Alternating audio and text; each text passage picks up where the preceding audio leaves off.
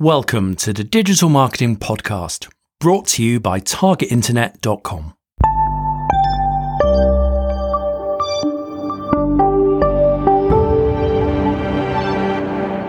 Hello and welcome back to the Digital Marketing Podcast. My name is Kieran Rogers. And I'm Daniel Rolls. And today, Daniel, we're going to be talking about useful Twitter features we've been exploring recently.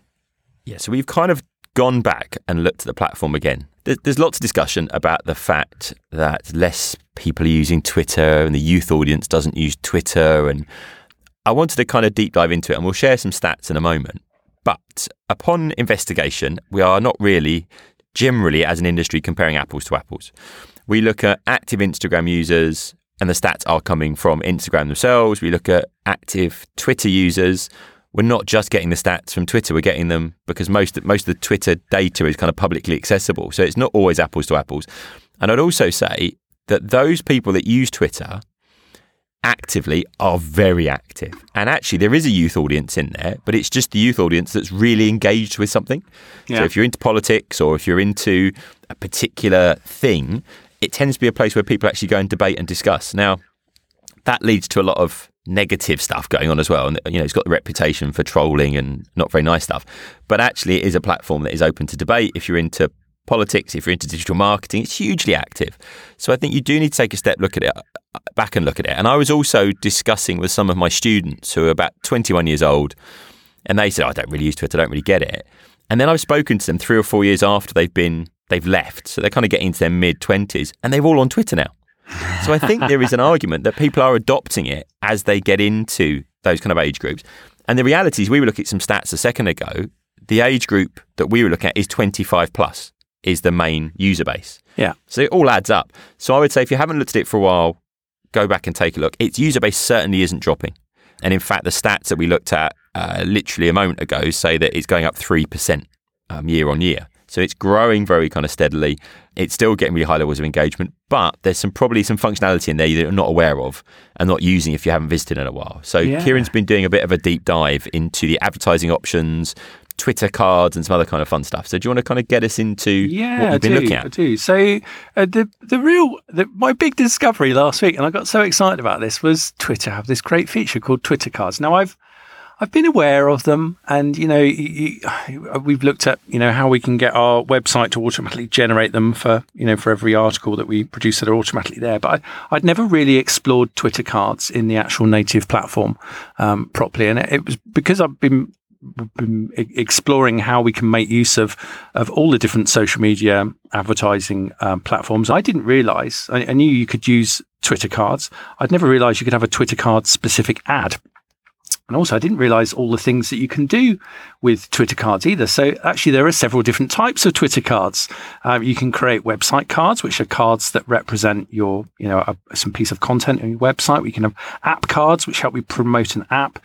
You can have direct message cards, which enable you to engage automatically with your audience. You can even have conversation cards, which, it's like engage them in conversation. And I really love the tweet to unlock cards. So literally, you can encourage your audience to, retweet something in order to unlock access to a link in the card that you've created. So, the cards themselves, I think what's great about them, they're definitely optimized as a visual element within Twitter. Now, they look great. You can add image or video. That image and video can automatically have a hyperlink built into the image or video. So you don't have to have those separate unattractive looking links like you do when you attach a video or an image to your tweet. And they just look great. They take up a lot of space. They get a lot of attention. And I ran my first ever trial test of a Twitter ad last week, and I was overwhelmed at the amount of response that it got. It reached a huge audience compared to what we would normally reach organically. Well, there's a good point here, because historically, when we looked at cost per click, in my mind, and if someone said to me, right, give me the list of platforms in terms of their expense, in terms of the average cost per click, I'd probably go display ads on the Google Display Network, kind of cheapest. Yeah. Then you might get into Facebook ads, being kind of second cheapest. Then you might get into kind of Instagram and Facebook around the same. Then you might get into Google ads. Then I would get up to maybe Twitter and LinkedIn ads finally as being the most expensive. Yeah. Actually, this has turned this on its head a little bit when you do this properly and you look at some of these new options. The average cost per click was coming in par with Facebook ads.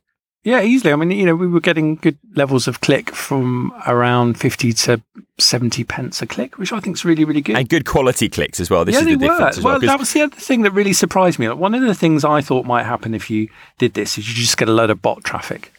Well, it doesn't look like that's the case unless bots hang around for 3 or 4 minutes and convert, which some of our audience did. I just don't think that's the case. And we're talking about quite relatively small numbers. It was a few small trials that we ran of, and all of the promotions kind of under 50 quid, £50. And we got some really great results off of it. And actually amazed me how popular the content we promoted was. People were really engaging with it. So, it's definitely not our content, which is good to know. Part of me was wondering, because actually if we post something out organically on our target_insights Twitter channel, we might be lucky to get the odd comment, maybe up to a dozen clicks on it, relatively low levels of engagement. But when I look at for organically, how far that content goes, it's only been shown to a few hundred people. Put a few pounds behind a promotion and suddenly, we had like 11,000 people looking at it and relatively a lot of engagement with it. So I think there's a deeper thing going on here as well. And we've been discussing this a lot ourselves. We have this habit, as do most people, of creating some content, putting a lot of effort into it, tweeting it, Facebooking, LinkedIn it, and just going, here's our content, and putting a nice image with it. Yeah. And you get a low level of click-throughs. Organic reach, will be challenging, generally speaking. But the reality, and the example I've been giving at the moment, is I post up a picture of my desk, which is basically saying, look, this is my home setup. I've been stuck at home for the last couple of months. I've been working at home. This is my desk setup. I've got my standing desk, and I've got my tablet here, and I've got all this kind of stuff. And it went crazy, and everyone was engaging, and it got really nice kind of engagement. And it's just that thing of saying, if you just broadcast out your content, here's a blog post, it's not very social, is it? And therefore, it doesn't really get that level of engagement. Whereas actually, when you're creating Twitter cards, you're putting a bit more effort into how you present it, why it's useful, why it's valuable. And therefore, it does get high levels of engagement. And we preach this stuff all the time. I think all of us sometimes need to take a step back and re-look at our social strategies. And we're doing this again at the moment. And what was working isn't necessarily working anymore because we are bombarded with stuff. We are more discerning about the content we actually give our attention to. And therefore, if we're going to spend the time and effort creating a bit of content, every piece of content should have a kind of marketing plan around it. Why do people interested? How am I going to use paid social promotion about it? If I'm willing to spend the money on the content, I should be willing to pay for some promotion around that as well. So I think we do need to take that step back and we do need to make it a bit more personal. But I think there is a lot of opportunity with all the social platforms that if you don't look at regularly, you kind of miss because they're updating the options. The other one that blew my mind recently was LinkedIn ads. If you haven't taken a look at LinkedIn ads for a while, go in and take a look at it again. You can do carousel ads now. Like Instagram ads and things like that you probably wouldn't have imagined you could do. So it's definitely worth taking a look at. So talk us through some of these Twitter options. All right. Okay. So we've got a whole bunch of things. They've got some great promotional mechanisms. Obviously, literally everything on Twitter's advertising platform starts with a tweet, right? So you can have your promoted tweets, and I'll come on to those in a second. But you can also have promoted accounts where you're looking to gather more followers. So this is great, particularly if you've got a very small audience who are just starting out a new account. It's a great way of growing that initial audience. And that's going to put your account as a recommendation towards people Twitter's AI think could be interested in the sort of content that you produce. They've also got, and we've played around with this, I'm not a massive fan, they've got Twitter promote mode. And it's interesting what it does for a nominal sum. I think it's around £90 a month. I think it's $99 a month, if I remember rightly. $99 a month, yeah. You can literally automatically promote your tweets. It's kind of like a boost if you use Facebook boosts. And what that tends to do is the first 10 tweets or so every day that you post would automatically get boosted to reach a wider audience. And also they would promote your account while they're at it as well. So that's like a one-off flat fee. And then you've got promoted trends. Now, I was curious about it. We've yet got the budgets to do this because my understanding is, and I had to Google this to try and find out what it cost. Some people were kind of stating in the region of kind of $200,000 a day for a promoted trend. And that's not come directly from Twitter, so I wouldn't take that as read. But my understanding is they are an expensive thing because you have to reach out to an account manager if that's something you want to do. But, they're all promotional mechanisms available. Now, when it comes to your actual promoted tweets, This is where I think it gets really interesting, because I didn't realize the extent to how much you can target those promoted tweets. So you can do it using a Twitter audience, using any of the sort of demographic data available on Twitter. And they have also got the ability to target people who have recently been tweeting or talking about certain subjects or using certain hashtags. I think that's amazingly powerful. You've also got tailored audiences. So this is very like your sort of Facebook custom audiences, in that I can upload contacts that I have, and it'll match the contacts I have against known details in a Twitter account. You would need to kind of pivot on either a Twitter username or a telephone number or an email address, or all three if you have all those three things. But that opens up all sorts of possibilities for, retargeting and remarketing to existing audiences who you're already in contact with. And then you've got flexible audiences where you can get really flexible and do a whole match of a whole variety of things. The Twitter pixels, well worth setting up, because that enables you to, just like you would do in other social media platforms, channel adverts towards people that have actually visited your website. And I think, it's essential to have these things if you want to build a campaign and a strategy around, a bit of a sales funnel. So people at different stages all the time, and the aim is you have different campaigns promoting you and grabbing attention for different people at different stages of their user journey and purchase journey. But yeah, amazingly powerful. And then within these Twitter ads, obviously I can use just normal tweets and promote those. You can also make use of Twitter cards within your advert. And I this is the area that I'm most excited about, because they just look so much better than the organic tweets that I've been posting up with images on them. And the fact that you can do so much with these Twitter cards, you can have static image cards or video cards. I really think it's worth playing around with and experimenting and seeing what gets attention. I'm very excited about it. Very excited about it, Daniel. Well, it is exciting, because I think it makes you take a step back and just look at these platforms a bit more. One thing that is worth talking about, though, is tracking all this stuff. Yes. Working out what's working and what's not, and the whole analytics tracking codes and how you've kind of done that. Yeah. So this was the one thing that I found tricky, because I wanted to start experimenting with, when I get hold of something new like this, let's experiment, let's find out what works and what doesn't work so well. And in order to do that, I have to track all of the clicks and, how many people go through to the website and how many people then go on to do something that we find of value on the website. And I'm sure it's something that all of you do. So we're using Google Analytics, and we use UTM tracking codes. That's Urchin Tracking Module for the geeks of you out there. Urchin used to be what this system was called before Google bought it and named it Google Analytics. And they're just little codes that enable you to track who's come from where. So, I like to think of it, for every web page that I have, I can put a little color-coded mat in front of a window I'm going to open up in Twitter, so that I know anybody that walks across that mat that's come from Twitter, what it was they clicked on and what they did. What's problematical about UTM codes is a bit tricky. Simple things, really. You've just got a whole bunch of values that you can assign to your URL, which then shows up in your analytics. The problem with them is that those little tracking codes are case sensitive. So if one person in your team does Facebook with a lowercase f, and you've set up a tracking code with an uppercase f, they're going to show us two different lines within Google Analytics. And although, for a long time we've recommended Google's UTM code builder, which is brilliant, I found a better one, Daniel. It's really, really good. It's called utm.io. And basically, this is a separate service. They've got a lovely free account, which you can do lots on. They have paid for accounts as well.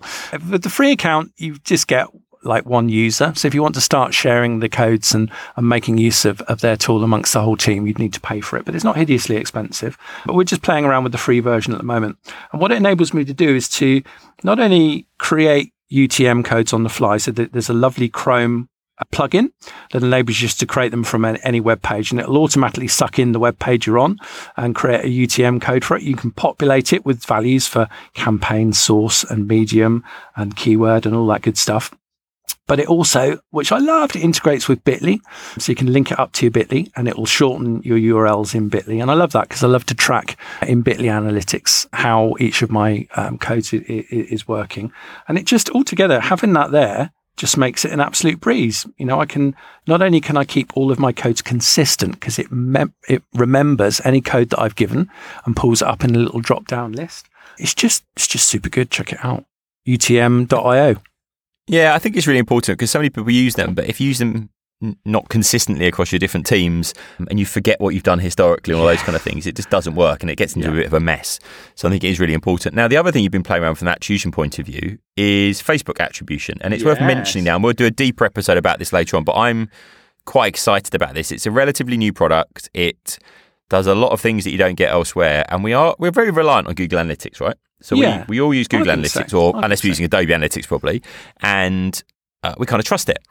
But Google have an agenda, and I'm not saying it's not true analytics, but I think there's also a fact that it's a tool that isn't perfect, as no tool is. I think it's brilliant. I mean, I absolutely love it and I spend a lot of time in it. But we need something else. And actually, Facebook attribution doesn't just do Facebook, it does everything. So just tell us a bit about it, Kieran. That was the big surprise for me. You know, one of the things, if you're running Facebook campaigns, it'd be really lovely to know who's seen your adverts and who went on to convert. And to a certain extent, you know, the tools they have will do that. But what Facebook attribution does is take this to a whole new level. So it's quite easy to set up. You just need to activate it and jump through the steps that it gives you. There's a little bit of work in telling it what your conversion is, and you do need to have the Facebook pixel on your website in order for it to be able to work. But what it'll do is that it'll actually take a look at where everybody comes into your website, and it'll do that across multiple user journeys. That's something that Google Analytics isn't so good at doing, in my opinion. You know, a lot of their reports are very much last click reports. So it's only when I take that last journey, enter the website and convert, all the credit goes to one place. And although that last click data is useful, it's certainly not the full picture. So, you know, Facebook attribution goes a little bit wider, and it will give you a breakdown of all of your organic and all of your paid traffic, not just from Facebook, but through Bing or through Google, wherever it's coming from, through Twitter, through any of the social media channels. It's going to give you a count of how many people have come in through those channels and how many people have actually converted. And it's got so many different attribution models you can apply to it. It's really, really flexible. So I really can play around with that and see how my different channels are playing over different periods of time. It's brilliant. It's brilliant. The only snag I have found with it is that there aren't anywhere any great tutorials on, you know, from beginning to end, how to make use of it. There's not much documentation yet because it's such a new tool. They haven't built that much documentation in. So it is, you're working out as you go through. It does some really clever things like automatically set up conversions and when someone fills in a form and all sorts of things. But you need to take a look at that and see what it's tracking. Because we could see it was tracking conversions, but it wasn't exactly as we thought it was initially. So it is a great tool. It's really worth looking at. I think that the thing from this, in both cases, if you've got the Twitter pixel, you've got the Google Analytics code, you've got the Facebook pixel on your website, you can get the different tracking from each of those platforms. Google Tag Manager is a good way of managing that, so you can manage it nice and easy from one place. But I just think this not being over-reliant on one traffic source is really important. I've seen it time and time again, and we've been guilty of it, where you are very reliant on one traffic source and then something changes or it doesn't work out. And if you lose that from a business risk point of view, you could be in big trouble. So I think actually going across and keeping you on all these different platforms is really important because in most situations, if all your business was coming from one place, you'd realise what a big risk that was. But if you're completely reliant on Google pay-per-click ads or Google organic search traffic or something like that, that is a business risk because things do change. So I think going across multiple platforms becomes more important as well. Well, that was the real eye-opener for me. Within Facebook attribution, you've got the ability to link this up with lots of different advertising platforms. So I can link it up to, Microsoft Bing ads. I can link it up to Google Display ads. I can link it up to all sorts of, networks like Rocket Fuel and Outbrain and numerous others I've never even heard of. And what I'm then able to do is not only attribute people that have clicked through to my website, but I can then start attributing, sales directly to, people that were just served up impressions on different ad networks. And that's huge. That's really, really huge. That gives you such an ability for one tool to pull in all of those places. Not perfect. Doesn't yet linked up with LinkedIn. And sadly, it doesn't link up with Twitter yet. So if anyone from Twitter's listening, there's really good reasons not to. Please, get that in there because I'd love it. Yeah, I'd say Google Analytics did do this briefly, that you could bring in kind of data from other platforms and then compare it. Yeah, and then the tool kind of disappeared. But I think the the reality is that it's so useful to be able to look at impressions and then what happens afterwards and then see the commonality between that. Oh, those people that saw the ad didn't actually click on it, but they ended up doing this. Fantastic. I mean, you could do that in something like Google Data Studio or one of those other kind of reporting tools, but it's a very manual kind of process, whereas this is a lot more automated. Definitely check it out. We'll put a link to it in the show notes, but check it out. And we'd love to know what you think of it. Fantastic. All right, well, tell us how you get on. If you're doing any Twitter promotions, we'd love to hear about it as normal. Of course, you can find everything on the show notes, targetinternet.com/podcast, and we'll speak to you again soon on the Digital Marketing Podcast.